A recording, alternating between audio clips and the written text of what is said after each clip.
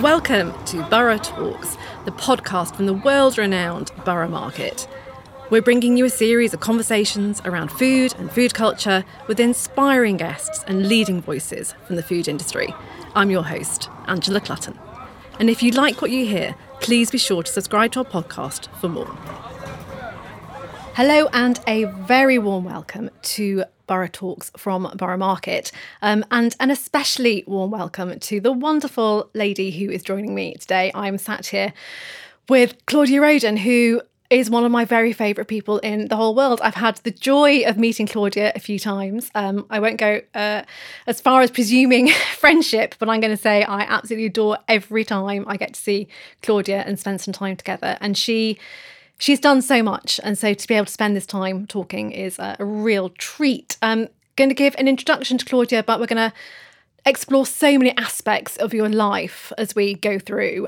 Claudia Roden, cookbook writer, anthropologist, based in the UK, but grew up in Cairo, studied in both Paris and London. We're going to talk quite a bit about that, I think, about your arrival in London and what London was like when you got here. Published multiple bestsellers, including the international award-winning The Book of Jewish Food, and revolutionised Western attitudes to Middle Eastern cuisines in 1968 with the best-selling cookbook, A Book of Middle Eastern Food. Aside from the writing career, Claudia, you presented cookery shows on the BBC, and you're also co-chair of the Oxford Symposium on Food and Cookery. All of which is a rather formal introduction. What I really want to say is hi. Hi. Hi, thank you so much for all the wonderful, nice things you're saying. And I get as much pleasure in seeing you. Oh, Claudia, you're always so lovely. I have to say, I'm not an anthropologist. Everybody calls me an anthropologist because I never even went to university. I went to art school. But I think because anthropologists use my work. And so I've heard that as soon as they started opening food studies, I realized that anthropologists, sociologists are using food as a lens for their studies of all kinds of things. And that's how I became an honorary fellow at SOAS and an honorary fellow at University College London. I saw you give a lecture at SOAS a few years ago, must be 5 years ago or so now, and it was absolutely brilliant and packed to the rafters with people who were just agog to hear all that you say. And it's interesting you say that about not being an anthropologist, but very much being relied upon by people who want to delve into these things, because you read your work, and we're here partly to talk about Med, your wonderful new cookbook.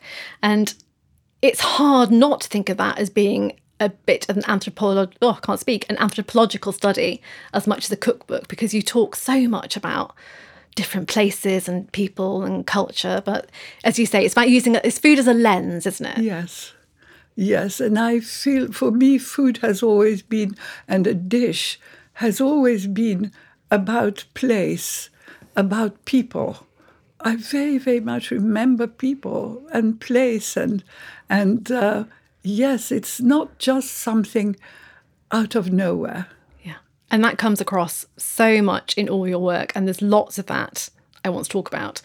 But let's go back a bit. So I mentioned in my introduction that you were born in Cairo, and then I think I'm right in saying you went to school in Paris and then came to London. Yes, when I was. I went to school in Paris when I was 15 for 3 years and did my baccalaureate, and then came here to art school because I had two brothers who were going to be here. One of them was a medical student, and another one was younger than me. He was still at school, but here at the French Lycée. And I was living in a flat with them and cooking. Where was your flat, Claudia? Where was it? In northwest London, okay. Very near to where I live now. Okay, that's your neighbourhood. Yes, okay. It's always been my neighbourhood. And yes, I went to St. Martin's School of Art, which was wonderful. Yeah. I just loved being an art student. What kind of art were you doing? Well, I was there only for 2 years before before the Suez Crisis, when my parents became refugees. But it was, the 2 years one was beginners, of course, and the other one was something just a little bit above beginners. but we did, it means that we learned a whole lot of things from how to paint in oils. We did a lot of life studies, but we also did sculpture, and we did things like silk screen printing and crafts, and it's things that were valuable. And so, yes, I was very happy to have been there. But the whole atmosphere of the art world, the excitement of going and seeing exhibitions, the people I met, whom I still meet these days. Really? Some of them have been lifetime friends. And yes, apart from the food. Yeah, okay, so go on. Paint us a culinary picture of London in the mid-50s. Yes, I can do it now. I never did before because it would be hurtful. But now, because... we can take it. You can take it. Because it was horrible. Really horrible. And especially the food in the canteens at art school, at medical school, and all the kind of food that we could afford. I mean, the restaurants we could go to were wimpy bars. A sort of squashed hamburger. Yes, that didn't feel like proper meat. But also the kind of stews in canteens, even at canteens at a theatre or a film. But all the things that we went to that young people loved, we adored, but we couldn't believe that the food could be that bad and even disgusting. And did you come to London from Paris? Yes. Okay, so the food in Paris... Yes. By contrast, there's not just the food of your home in Cairo, but Exactly. And because in Paris, which had come out from the war, it was 6 years after the war when I went to Paris, but everybody wanted to eat well and knew how to eat well. And I was lucky in that I was in a state lycée, but it was a year they began experimenting on education, but also on food. And so we had a 3-course meal that was really, really wonderful. But it was cheap. It wasn't expensive. We'd get radis beurre, which is radish and butter and so, to start with. And things that you don't think as grand, but the way they gave them with the butter and with the salt. And I was in the boarding school part, which was a little villa or not that little, but it brought in the boarders were mainly from the colonies or pupils of the state whose parents had died in the war. And so we got such good food there. And so it was London was a shock. What kind of food were you? So you arrived in London, and were you trying to cook? Did you have kitchen where you were? We had a flat, and I cooked, and we invited all the friends, and until now they remember what I cooked. Go on, what did you cook? And I cooked a lot of food that took a long time. I mean, the stuffed vine leaves I keep doing, stuffed vegetables of every kind, and phyllo pastry, because nobody knew of phyllo. And I had to go to a place in Kentish Town where they actually made it by hand in front of you if you wanted to be there, because they would make it and wrap it up for you, give it to you. But if you came at the time when they were making, but otherwise it was a pastry shop, and I'm not sure if it was called, it's not there anymore, sadly, but something like Olympia. It was a Greek pastry shop, and they make even kadaifi. It was unbelievable, and I was always there. buying phyllo, and nobody in Britain had seen it. Nobody could believe it existed. I would also buy pita bread there, which didn't exist at all. But I did manage, I would go to Camden Town. There was a little grocery, a Cypriot grocery, where I could buy everything, which was, tahina. You couldn't buy it anywhere else. There might have been somewhere else, but I never found it, even though I looked. But there was pomegranate molasses, bulgur, couscous. They're all things that you could never get anywhere, not even chickpeas.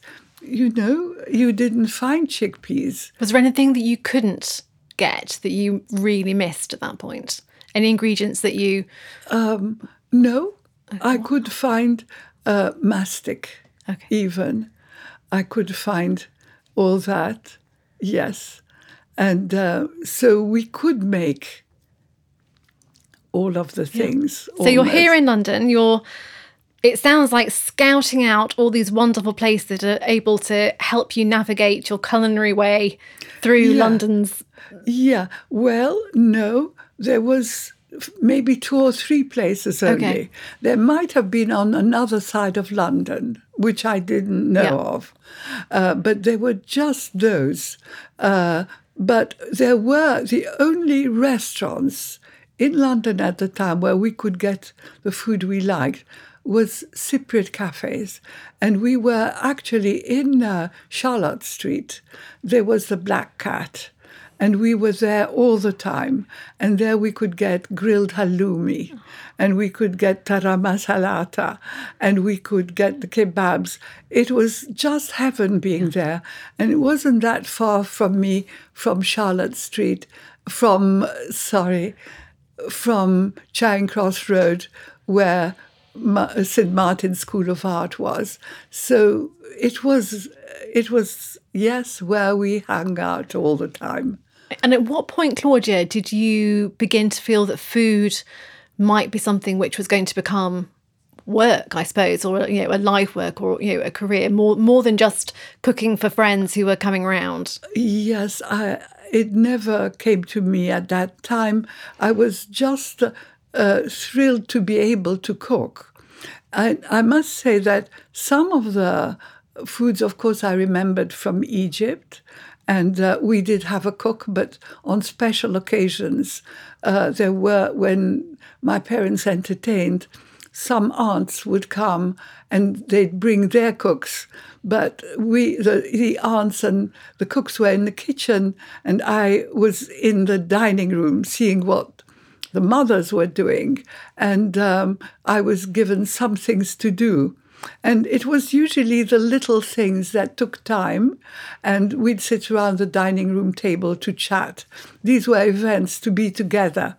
But so I knew something, but I did buy Elizabeth David's Mediterranean cookbook, and that really inspired me, not at the time, but I did find some Egyptian things there. And I couldn't believe that in an English cookbook, something called melocheia was there, the recipe for melocheia, which is an Egyptian soup that the Egyptians adore, but everybody else hates. Right. But we could make it with dried melocheia. Melocheia is a leaf that looks like spinach. And we couldn't get it fresh. We tried to grow it, but impossible. It didn't grow. All the weeds around it grew, but not the melocheia. I started collecting recipes when my parents left Egypt as refugees. The Jews had to leave after Suez, the Suez crisis. For us, it meant really the sudden destruction of our community. That was a vibrant, huge, happy community. And yes, it had been turning sour while I was away. So for me, all my memories were just happy ones about the country, the people, and my own extended families. My life was a very, very happy one. But after I left, there was, yes, the war with Israel, and Egypt were the main soldiers going out to war.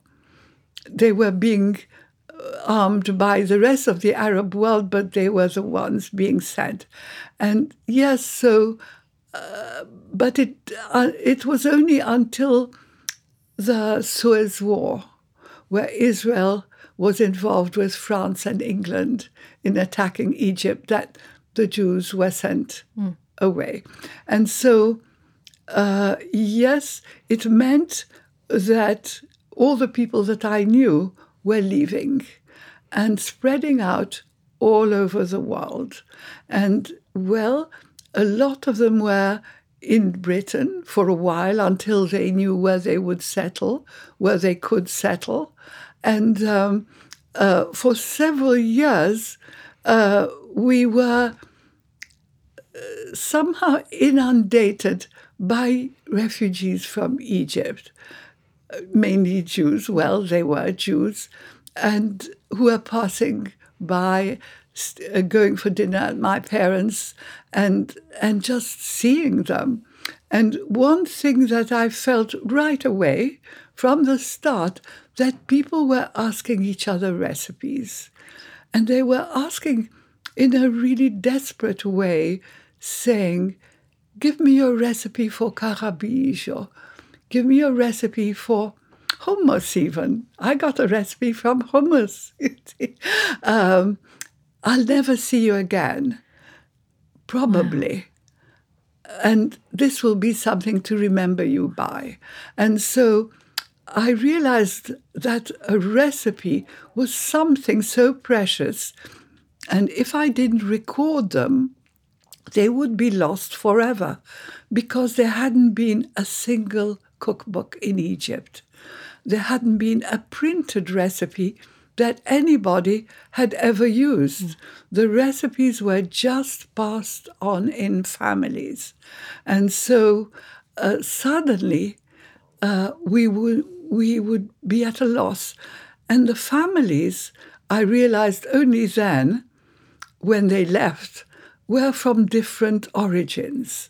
Because when the Suez Canal was built, Egypt became a great merchant center. And people from all over the Ottoman Empire came to settle in Egypt. And three of my grandparents came from Aleppo. And Aleppo was the great city on the trade routes. And it lost its role completely. So all the merchants came to, well, they went to South America and to America and different places, but the majority came to Egypt. And so our food was mainly Syrian. But when I was collecting recipes from these refugees, they were saying, oh, my recipe comes from Salonika. My recipe is from Istanbul. From my grandmother. My mother was from there. They were from North Africa. They were from...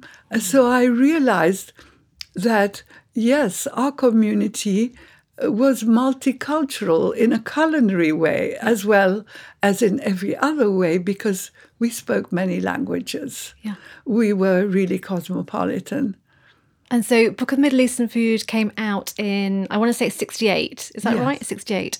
And what was the reaction to that, Claudia? I'm curious to sort of the perceptions and the way that was received. I know it did terribly well, but in terms of people, how did people react to it? It took a long time to do really well. Really? Okay. Because it really was not taken well.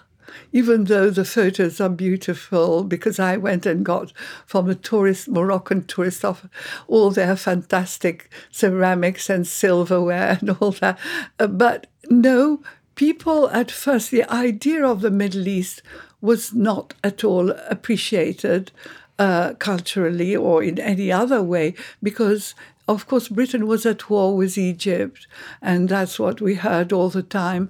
And also then soon there was the oil embargo, Sheikh Yamani and all these, and they were just seen as the enemy, but also seen as desert people who, yes, there was nothing good that you can get from there. I think the image that people had of Middle Eastern food was from 19th century British travelers who would go and say they'd been on the desert and that, yes, what they saw was a mountain of rice and a sheep sitting on top and in a sea of fat. And some remarks, I remember I was looking at some of these mentions to see what did they think. Yeah. And yes, people would say, the Arabs are better at making love than food. Or rather, they were not at all good at making food. Yeah. And it was seen as disgusting. But of course, I knew that because I went to an English school in Cairo, and the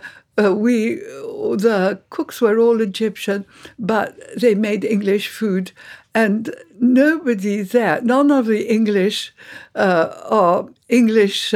friends would eat anything Egyptian, because at homes their cooks would be taught to make only. And, I would tell my mother, when I have a party, please just make jelly, scones, I had this list, but nothing else, because they'll not like it. Yeah. But of course, yes, there was this idea, but it was only when it came out in paperback, and Jill Norman was then choosing the paperback list, and she chose it to be there. I was going to interrupt you quickly, Claudia, to give a moment for Jill Norman, for anyone who's listening who may not be familiar with her, because she was... Well, she's still around, still working, but kind of extraordinary in her role that she played in food writing, around that second half of the 20th century. Yourself, Elizabeth David, who we just talked about, Jane Grigson, others as well. I mean, Jill, she has quite the eye for... She did. She was rare. I don't think, because as I say, at the time, to be writing about food was the least popular thing in publishing houses. It was not appreciated to be a food writer. It was a very low thing, and but she really, really picked, and yes, I think all the books she picked made a difference. Yeah. So it came out in paperback, and that was really important. I think it was first the young people. Yeah. I think the young people are always the ones who start things, because, yes, they hadn't learned from their mothers. Their mothers had been during the war, and they hadn't cooked well. And they were starting to travel and to taste foods. And they went round with a rucksack, and yes, they would come back and they'd had couscous, and they'd had things that were also cheap. And I think that it was healthy food at the time. We didn't think too much about health, but it was. But it was particularly cheap for students to have, beans and to have lentils and to have all those things. And yes, so I think it was the younger people who started being so impressed. And so now we scroll on to a point where, food writer, lots of people want to be food writers, and people have food all over their Instagrams, and food is such a big part of our culture now. And this food that you write about, this food that you sort of brought to us in the UK really is so popular. There's Yoshimot Lengi and the Honeys and so many people who are now doing this food, and we're talking about ingredients that you can't get, but they're ingredients which now are pretty easy for most people to be able to find in a shop if they want everything. You can find everything now, most things even in supermarkets. Yeah. But I did realize early, when it was chefs who became interested in and called me and invited me to say, we're using your book. Wow. But they were using my Middle Eastern book, but also my Mediterranean, because as soon as my children left home, I had them very early. I was still under 50, still in my 40s. Yeah. And I decided I would leave too and travel the Mediterranean. And so the whole Mediterranean became my patch. And I did a television series on Mediterranean food. But I think the first restaurants, they didn't ever say Middle Eastern. Yeah. They said Mediterranean. And there was people like Alistair Little, and gradually Morrow was one, but later on. But I realized that chefs, it was also a time when chefs were no longer, I think it was the time already when Nouvelle Cuisine had started, and there was a realization that in France they weren't doing classic haute cuisine, and that there was Nouvelle Cuisine, and that it meant that chefs stopped going to France to learn how to cook, or to go to catering to school to learn only French cuisine. It was the first time that chefs could do their own thing. And so their own thing was something they learned from books. I think a lot of the chefs learned from Elizabeth David and Jane Grigson, but there were quite a lot who started doing Mediterranean. And it was really, yes, my Mediterranean was very much going into North Africa, Turkey, the Eastern Mediterranean, as well as Spain and the south of France and all that. Well, you make the point in your new book, Med, which is just gorgeous and huge congratulations. But you make the point in that about the Mediterranean and just how different the countries and cultures and foods are across that, which I think is wonderful through the book to kind of explore, as you just said, really, East and West and the Christian and Muslim, and what all the differences are, but then also how food is so completely connecting. And you talk about a few dishes that are called different things and maybe done slightly differently in different places, but share so much. There's so much in common as well with them. Yeah. I think, to me, for instance, they all have the same vegetables. They all have the same pulses. They all have the same grain. They also have the same meats. And the same birds are flying over and falling on their shores. And yes, and it is all to do with their history. I mean, they have a history of empires the Romans brought everywhere. They shared the same empires. It was very incestuous history. And yes, the Romans brought the grain and the grapes and the olives for the olive oil. And yes, the Phoenicians brought ways of cooking. They all like saying the Phoenicians brought this fish soup and this way of cooking the fish in salt. And the Arabs brought a huge amount. And they also brought the vegetables all the way to Spain. So you do really find everyone uses the same one. But their food tastes different. And you can... I can say that I can, without looking, with eyes closed or blindfolded, know where I am because of the spices they use. Because it was the spice route in history, the first spice route. And yes, but each country has chosen their spices and their aromatics. And but also you find, for instance, yes, in the northern Mediterranean, there's more herbs. And there's also use wine for cooking, which the Muslim countries don't. And they use wine, they use alcohol, but all the Muslim countries, it is much more the spices and the rosewater, the orange blossom, but every possible kind of aromatics that comes from the East, they have got used to.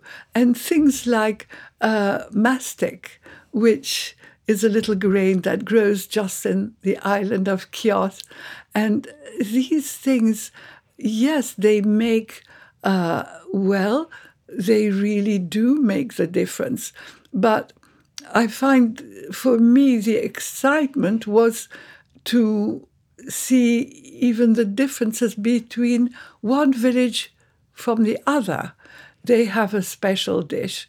But then it's because of what happened in that village, what kind of life people had. And also, of course, the port cities. The port cities are cosmopolitan. They have so much in common. I feel personally happy in every port cities. I feel I'm at home because it's like Alexandria. Yeah. It's very cosmopolitan. But there is something of the way of being, the way of entertaining, or just being outside with your friends and eating. You know you are in a Mediterranean city, port city, and you know whether you're Barcelona or Tangier or Marseille or anything. And so, yes, but then each one has something was a little bit different, because although they traded together, this is also because they traded, they all have the same anchovies in tins, the same tuna in tins, because that's what they were trading amongst themselves.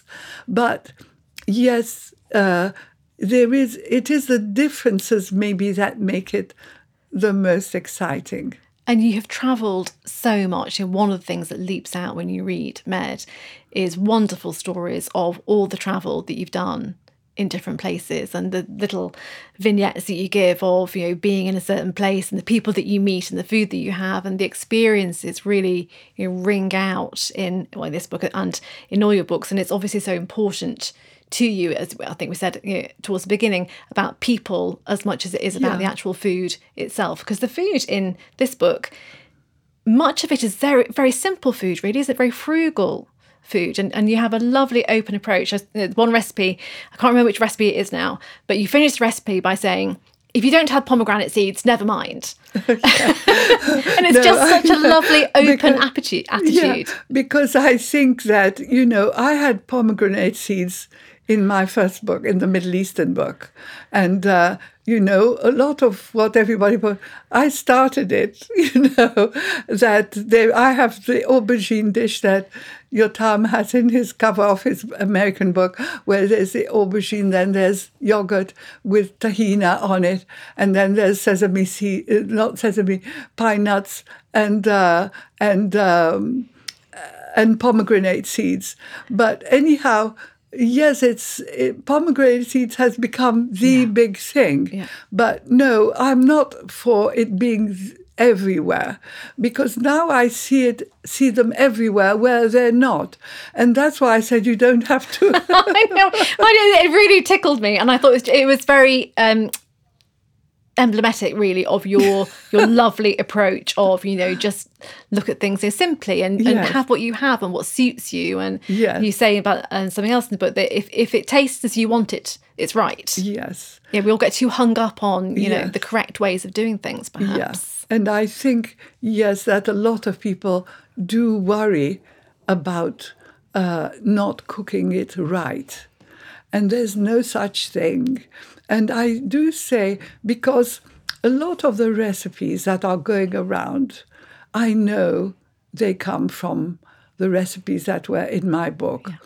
And because they tell me. Right. Does it bother you? Is it a nice thing? I'm honoured, because Yotam told me that is how he learned. Yeah. That's how they all learned. Even in Israel, all the chefs, that is how they learned. Yeah. It was the first book of Middle Eastern food in Israel when everything Arab was hated in Israel. Yeah. And the publisher said, nobody will want to buy it, but I'll publish it because we don't like that culture. They're our enemy culture. And actually, that is what has become their cuisine. Wow. Not because of me or my book, because half the population is, but that's how they learned the real recipes. But I have to say, those real recipes, it's what I happened to know. The people I happened to know, they were mainly the Doueks, which are my family. The Doueks and all the people they married into.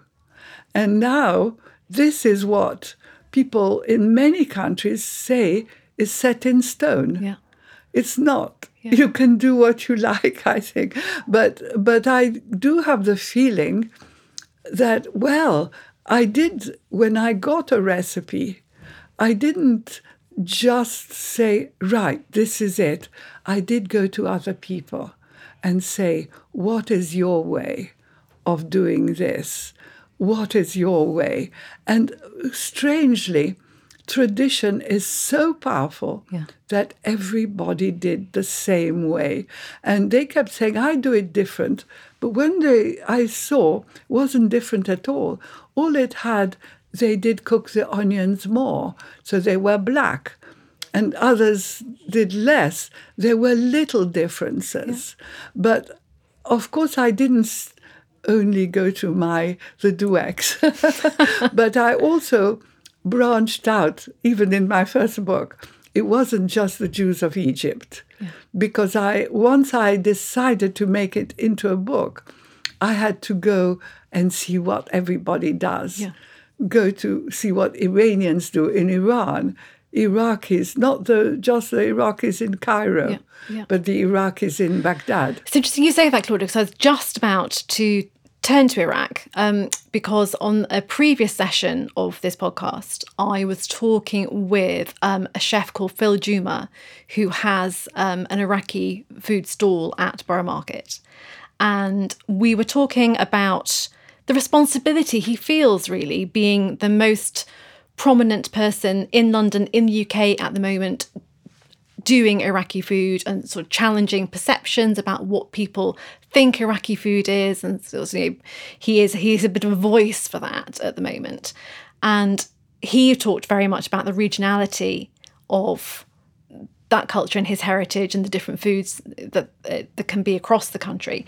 But he also talked about he feels quite a responsibility of being that voice here. And I wonder if you felt that, because now there's Yotam and there's Sarat and Itamar and Morrow and all these people who are doing these things. But I'm guessing for a long time it was you representing that food culture. Yeah, and I felt it. That's why I didn't want to make anything different at all. Because I felt I am betraying the country, I'm betraying people. And even going to Spain, when I did my book on Spain, because I say it's a Spanish book, it has to be a Spanish book, the way they do it in Spain. I didn't want to put in just whatever I like into something. No, I didn't. And so I now find it slightly strange, because what is happening is, yes, Yotam, and actually the clerks at Morrow said they did learn from my books. This is how they learned. And so I'm more than honored, and I adore what they do. I adore what Yotam does. But what is happening now is that, yes, everybody's copying Yotam in the whole world. And then people are copying those who are copying. And then it becomes a take on the take, on the take, on the take. And I think, thank goodness, that I did something that is a guide that people can go back to one day and see what was it, real tradition. Even in the countries themselves where they didn't do books, they want to know what the tradition to keep it. But I do say that in Med, I felt free, with everybody feeling free. I see somebody who had never been anywhere suddenly did dinners, suppers, and then she told me it was all from my book. And then she did her book, and I could see that she did it. Who was this, Claudia? I won't say. Oh, okay. I thought I'd missed the name. I wasn't trying to entice it out of you. But, okay. Yeah, but then I was told it flew off the shelves. Right, okay. And so you see, this is what was happening. Yeah. But I just felt when I was 80, I felt too old, that's 5 years ago, too old to do what I did, although I'm still traveling everywhere. I don't go about researching, trying to drive, carry my suitcase. It's not possible. And I thought, what can I do? I still want to do what I do because I love it. It's what keeps me going. And I just thought, what do I love most now? I've got to do what makes me happy.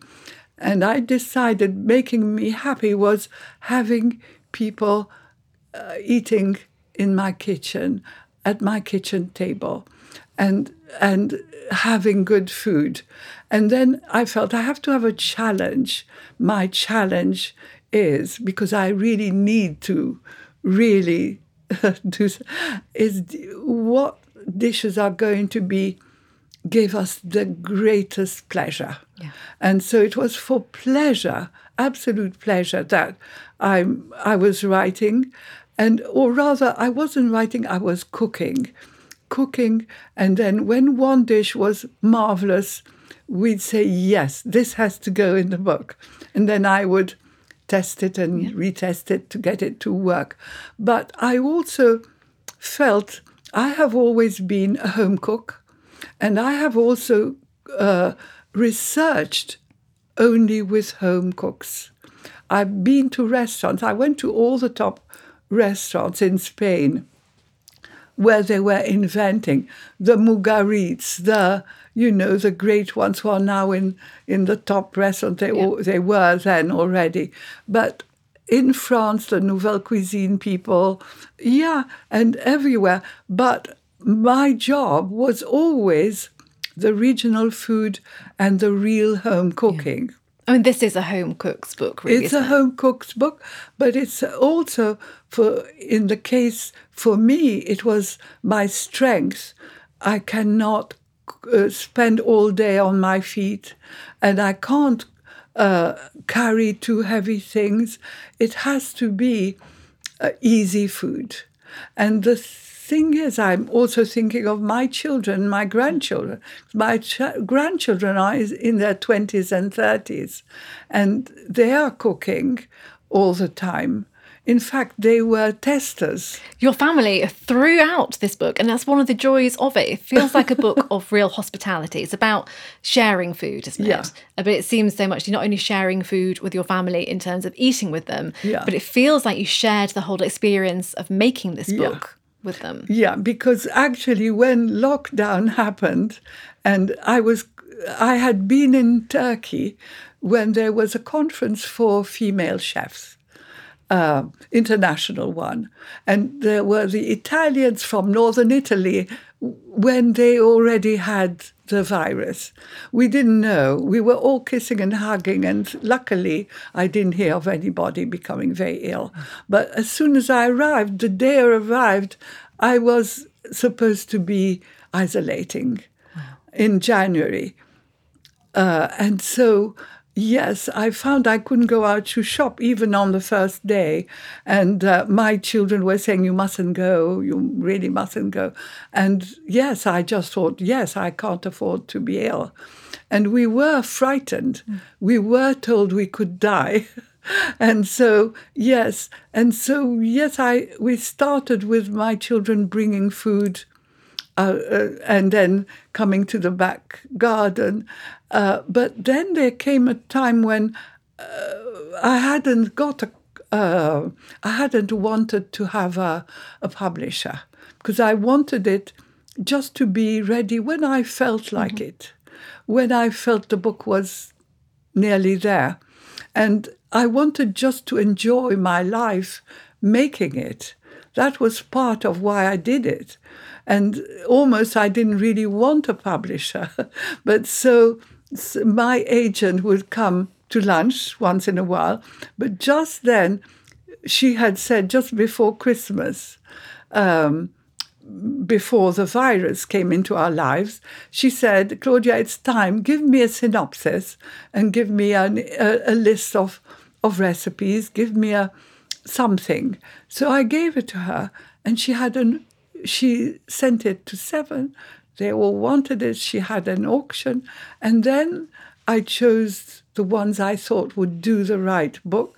And they said, can you finish it? Please finish it by the end of September. So I had just so many months. Yeah. And so I told all the children, grandchildren, you're all going to help me to retest. It's all hands to the pump. Everyone. Yeah. And yes, and some friends, including my agent, and some friends abroad or who were related, all said they want to cook. But it was difficult for me because I didn't want their taste to be, I had a very strict thing on how to test. Exactly the measuring, the weighing, the thing, the timing. And also, I already found one mistake in the book, unfortunately. Oh, no. Somebody didn't, there were 2 different things that got together. And because, yes, is it for 4? Is it for 6? Is it for, all that kind of thing. And that was important. And then I said, if there is anything that you would advise, yes, tell me. If you think something would be a great improvement that I haven't thought of. And then the first thing I had friends that I met when I was at Yale as a visiting fellow or something. And so they were at Yale, and they couldn't meet anybody. And the people downstairs, they gave them the recipe that I had, and they all were cooking and looking at each other on Zoom. And so she told me, the lady downstairs said, why don't you throw pine nuts and pomegranates? That is absolutely brilliant. Your Times influence in America is gigantic. Yeah. Yeah, and so even my grandchildren, one of the grandchildren, he said, why don't you put sumac on? No, because there's no sumac in that country. There's no sumac in Morocco. Part of it is Instagram, isn't it? And social media and people wanting to post pictures all the time. And things like pomegranate seeds, they just make it look so pretty, don't they? It's just, scatter them over. It's true. All my grandchildren want to put pomegranates on everything. But no, the thing is with me, I felt free to do my own thing, because I'm not saying that this is it. This is inspired by something, by a dish that I had seen years ago and made and stayed with me as something really good. But if it's in Spain, I'm not going to make a Turkish thing in Spain. No. And certainly I'm not going to put tahina in a Moroccan dish. And actually, there was no hummus and tahina in Iraq or anywhere. It's only recent that they've got it, because people go to restaurants that are Iraqi and say, "Can I have hummus?" Yeah. But there was no hummus. Yeah.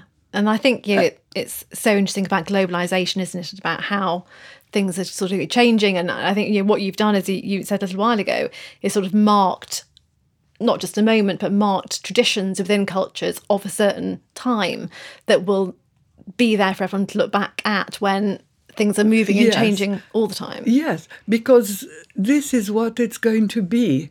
I mean, there's still countries hanging on to their traditions, definitely. Egypt and Lebanon and Syria and all that, and Morocco, and there are quite a few. But in Italy, where nobody learns how to cook from their mother anymore. Yeah. They learn from the internet, but they still want to eat their regional foods, and the foods that grew out of poverty, out of being peasants, out of being in a feudal system. They love it, and so I hope they're not going to throw away, because I'm really very for, why not eat whatever you like, cook, make it whatever you like. If you're a food writer, yes, there's no reason why you should stick to what they do in one city. Mm-hmm. You can. Mm-hmm. But I think don't pretend that it is from that city, because it's a falsification. It's like fake news, and now it's fake recipes or fake this. It is inspired by, which is, but because it's going to get more and more this, and it's going to be a thing of fashion, which it is. And are we going to have people who eat cheap, mass-produced food, and the others are going to go fashionably? What is the next thing? Maybe we're going to drop pomegranate seeds and pine nuts.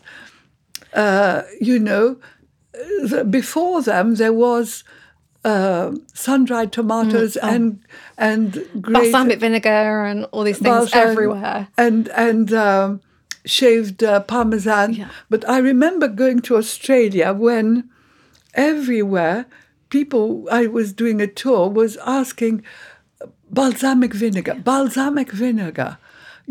it wasn't even known in Italy. It had started being known in America when an American journalist went to a festival and they tasted that, and it was in Modena. But now in Italy they are learning from America, what is fashionable. And so actually I think now, I remember there was the Oxford Symposium, there are people from America coming to say, what is going to be the future? The future is going to be America deciding, apart from, their pizza and their hot dogs, which are things taken from the old world, from Germany or whatever, and Italy, that also the gourmet eating is going to be led by America. That they're going to choose, and he was the owner and chef of the Union Square, he became. And he said, yes, we in America are going to choose what is going to be fashionable, and it's going to go through the whole world. And actually it was for a time, but then I think now, personally, that it's your time. And he would say, as he has done in many interviews and his books, that he was very much inspired, influenced, and on the shoulders of your work. Claudia, I honestly could sit and talk to you for hours and hours more, but I just want to finish up really by saying about Med, it is a joy of a cookbook to cook from. Fascinating to read in terms of your extraordinary life and these wonderful travels, and you sort of throw away almost little stories about being somewhere, I forget where now, maybe it was Sardinia, and you were eating somewhere and a group of guys were at a table who were all hunters and they called you over to join in, and then you got told off by the manageress for going over and doing their table, and you sort of share all these wonderful stories of all these places you've been, but it's all also wrapped up. I know we hesitate about the word anthropologist, but it's all really wrapped up, in your take and your understanding of what's happening across this huge, expanse of nations around the Mediterranean. So it's an enormous achievement, but I should also say it's just a gorgeous book to cook from. Simple food, not massive lists of ingredients, just food that people want to cook and eat and share with their family and friends, which is very much at the heart of why you wanted to write it, as you say. Claudia, enormous thank you for coming and talking to us. Maybe we'll see you at the market soon, or wander around the market. I have a lovely memory of seeing you at Borough Market. We did your book, your Middle Eastern food, for the Cookbook Club. And we were doing a big party, and I remember you came along, which was fabulous, and everyone was very excited that all our lovely Cookbook Club members got to kind of meet you and did a little speech. And what we were doing was that people were making dishes from your book and then writing up on a blackboard what they thought of them. And I remember the end of the night, you'd been there for hours, bless you. Everyone had gone, and you were just standing at that blackboard reading the notes that people had left about the dishes. And I just thought it was wonderful that you hadn't just, swanned off and, not thought about it again. You were taking the time to take in what these people had thought about your food. And I thought that said so much about you and your wonderful open spirit and your generosity and how you want to connect with people and share things. And it was a lovely, lovely time having you at Borough Market do that. So thank you for that. Thank you so much for saying all that. And we'll see you at the market soon. Thank you so much for joining us, Claudia Roden. And thank you all very much for joining us and listening to this edition of Borough Talks. Thanks for joining us today. We'll be back with more Borough Talks soon. A reminder that Borough Market is now open 7 days a week. For those who can't make it down here, you can still enjoy the best of Borough at Borough Market online with nationwide delivery. You can head to our website for more information, subscribe to our newsletter. There are lots of recipes and features on the Borough Market traders.